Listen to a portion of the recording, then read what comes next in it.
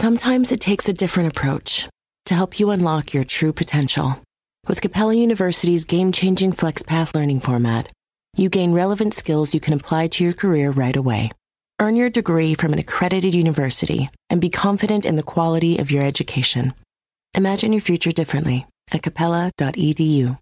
Capella University is accredited by the Higher Learning Commission. Learn more at capella.edu/accreditation.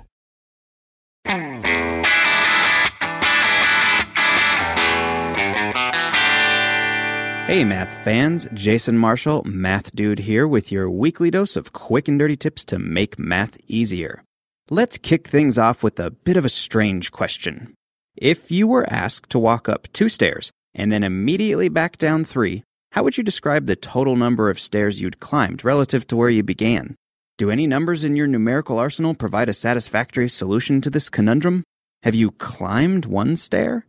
No, not really. In fact, you haven't net climbed any stairs since you actually ended up below the place where you started. Really, what you've done is to descend 1 stair. In the same way that climbing and descending describe opposite actions, the natural numbers that we discussed in the last episode have a sort of opposite too. And these opposites, called negative numbers, are just the ticket we need to answer our stair climbing riddle. Yes, it sounds a bit odd, but in this situation, you could say you've climbed -1 stair.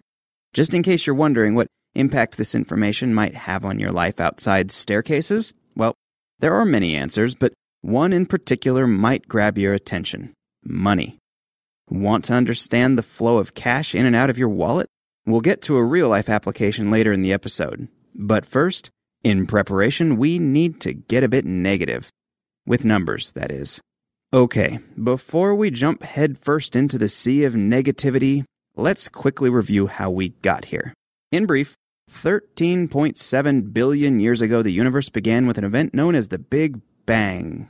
Right, that's not exactly what I meant. Sorry, let's try that again. How did we get here numerically? Well, in the last episode, we talked about the natural or counting numbers. These are the numbers that you, quite naturally, use to count and order things. Every whole number from 0 on up is a natural number that, when combined with a bit of arithmetic, can be used to solve lots of everyday problems. In fact, how did you do with the SAT-inspired library book problem from the end of the last episode? In case you don't remember it, the problem went something like, if 2 books are checked out from the library every minute, and 1 is returned every 5 minutes, how many fewer books are in the library after 20 minutes? Did you calculate that there would be 36 fewer books in the library after 20 minutes? Hopefully you did, but if you didn't, here's how it works. Since 2 books are checked out every minute, after 20 minutes, 40 books, that's 2 times 20, are checked out. And since 1 book is checked in every 5 minutes, after those 20 minutes, 4 books, that's 20 divided by 5, are checked back in. So if 40 books are checked out, and 4 books are checked in, then, after 20 minutes, the library has 36, that's 40 minus 4, fewer books on its shelves.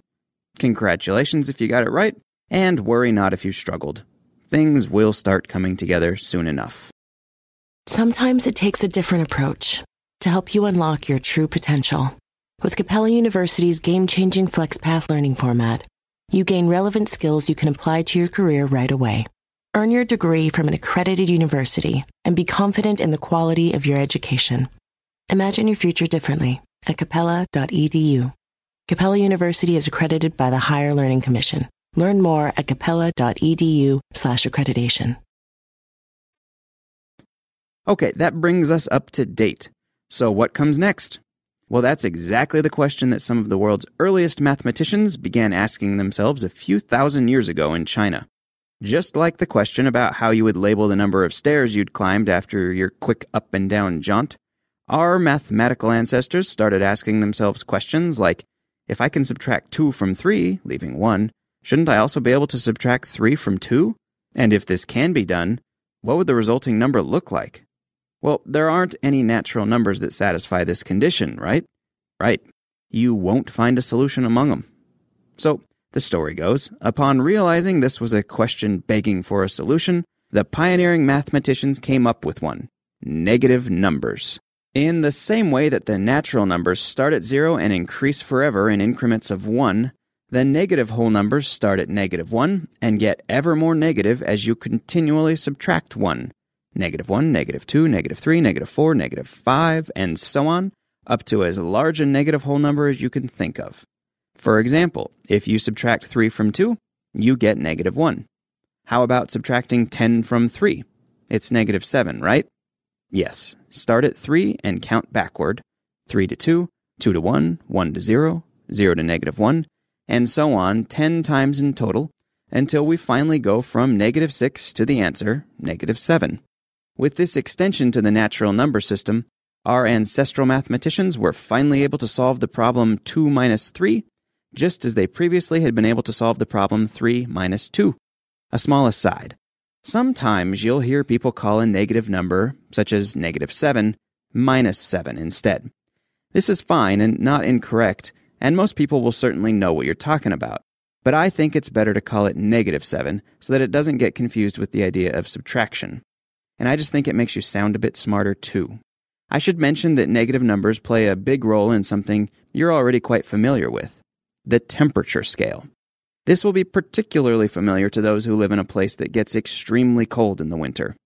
But regardless, everyone should have some familiarity with the fact that sometimes, in some places, the temperature outside can be below 0, meaning that it's described with a negative number. But what does that mean? Well, when the Swedish astronomer Anders Celsius defined the temperature scale now bearing his name, back in the 1740s, he defined 0 degrees to be the temperature at which water freezes. But it's entirely possible for ice to be colder than 0 degrees. That's right, some ice is indeed colder than others. So what's the temperature of ice that's colder than the point at which it freezes? It must be negative. Continuing on with our negativity, in 7th century India, negative numbers were first used to represent debts, a practice that made its way within a few hundred years to the Islamic world and then to Europe, and eventually, after several additional centuries, it's an all-too integral part of our modern financial world. For example, here's a financial problem, in more ways than one, you may have encountered as a student. You're completely broke, and you need to buy books. Being a resourceful individual, you decide to have a garage sale in an attempt to rectify the situation. You make $50 at the sale, but you remember that you owe 3 friends $20 each. Easy come, easy go. You pay 2 friends the full amount you owe them, and you pay your unlucky last friend the remaining $10 you have, which is, of course, only half of what you actually owe. So what's your net financial worth at this point? Well, you have $0 in your pocket. But no, that's not your net worth because you still owe your buddy $10. That's right, the situation is even worse than you thought. Since you owe a debt of $10, your net worth is actually negative $10. Okay. Let's take a moment to reflect upon where we're at. Whether you've realized it or not, you've now been formally introduced to all the members of the very important group of numbers known as the integers. The integers are the group of numbers consisting of the natural numbers, 0, 1, 2, 3, and so on, and their negative counterparts, -1, -2, -3, etc. Imagine a big line extending to your left and right with equally spaced tick marks and the number 0 positioned squarely on the mark directly in front of you. That's the number line you're imaginatively looking at, and the numbers at each tick mark to your right and left represent the positive and negative integers respectively. Moving tick by tick along the line to the right of 0 is analogous to counting up the positive integers in increments of 1, while moving along the line to the left of 0 is akin to counting backwards towards ever larger negative integers. All right, I think that's enough for now. We'll talk a lot more about the number line in the next few episodes, and we'll use it to help make arithmetic with integers easier. In particular, we'll talk about how to add, subtract, multiply, and divide positive and negative integers, all while keeping the signs straight. And here's the kicker. We're going to learn how to do this, get ready for it, without relying on a calculator. Trust me, it'll actually make things easier. So check out the next episode to learn how to start kicking your calculator dependency. But until then, here are a couple of problems dealing with integers for you to think about. First, are there any integers that are neither positive or negative? If so, how many are there? And second, Put the following 4 integers in order from smallest to greatest: 101, -1, 32, and -2010. Give these problems a shot and check out the next episode to see if you get the right answers. All right, that's all for now. Remember, you can listen to, read, and comment on all the Math Dude episodes, as well as the other great Quick and Dirty Tips podcasts at quickanddirtytips.com.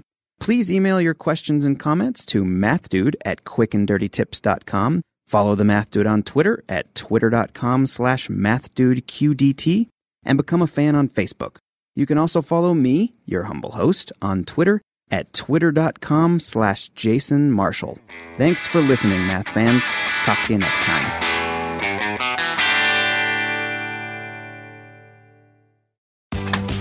Doors take us to summers away, or winter adventures, and afternoon getaways. Your dedicated Fidelity advisor can help you open those doors by working with you on a comprehensive plan to help you reach your wealth's full potential. Because doors were meant to be opened. Visit fidelity.com/wealth. Investment minimum supply. Fidelity Brokerage Services, LLC, member NYSE SIPC.